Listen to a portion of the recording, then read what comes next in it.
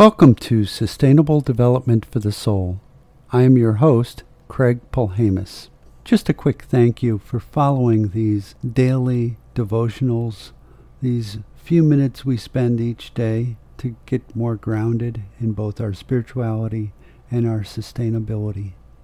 This is the 14th of 17 weekday episodes this Advent season, where we link Bible passages for the day with a sustainable development goal, goals that 193 countries have adopted to end poverty, protect the planet, and ensure prosperity for all as part of a new sustainable development agenda to be achieved by 2030.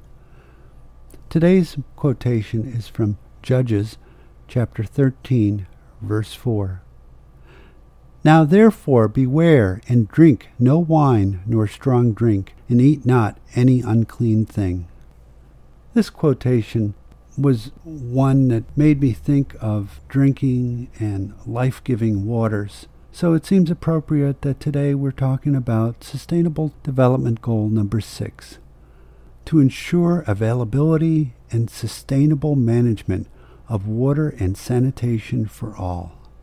Now, some that may be opposed to this goal, and I could hardly imagine those who would, but there's an opinion out there, a myth, that water is just another resource to sell, that water is abundant and endless, and that there's really no need to worry about it or focus on it. It's really not an issue.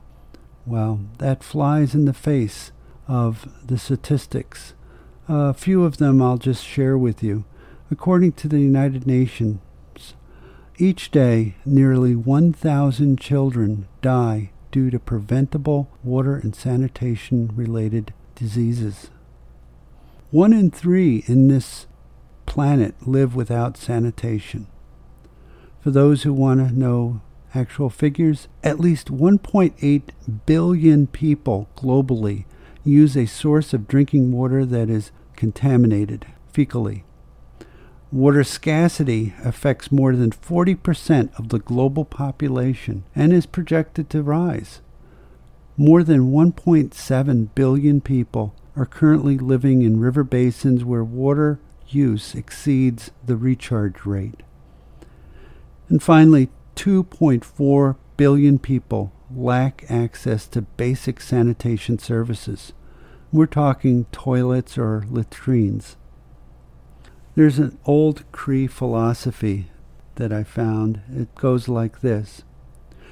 When all the trees have been cut down, when all the animals have been hunted, when all the waters are polluted, and when all the air is unsafe to breathe, only then will you discover you cannot eat money.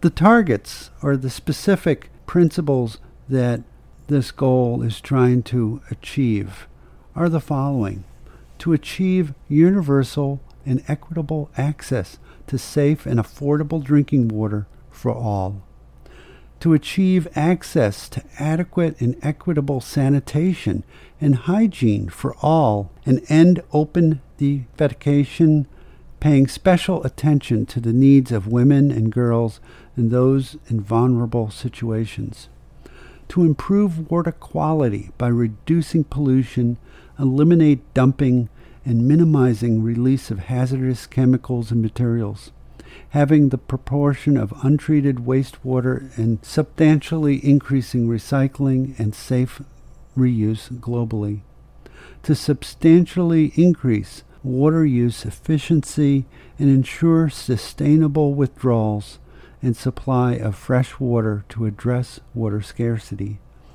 to protect and restore water-related ecosystems, including mountains, forests, wetlands, rivers, aquifers, and lakes.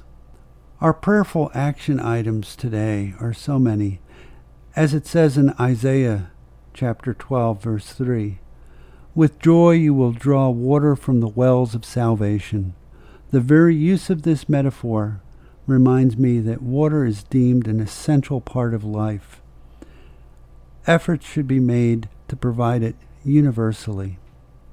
I pray that may those who do not know the joy of clean water come to have access to it. that we bring growth, stability, and further projects while ensuring safety, health, growth, development, and salvation. For those without access to clean water and sanitation around the world, that they may be replenished both spiritually and physically. May the Lord shine upon them. Some things that you can do today are be mindful of your water usage. Reduce pollution wherever you can. Get involved. There's a number of organizations that are working to correct these problems and address these goals. I find it interesting, and as part of our closing blessing, to reflect on how holy water is used in so many of world religions and religious practices. It's ironic that water that has been used in churches has been found to be a source of illnesses. So my question today is, what if we bless all of Earth's water to make it all spiritually sacred? Would that change our way we use it and our thinking of how precious this is? Something I found on the internet from John Birch, faithandworship.com, and I will close with this. May those grown weary of their journeying or struggling on the path find refreshment and renewed strength within those clear, life-giving waters, poured out in love by your gracious hands, so that all might drink, and in drinking truly live. Wishing you a green Christmas filled with clean, fresh, life-giving water and healthful sanitation for you and everyone around you. Till next time.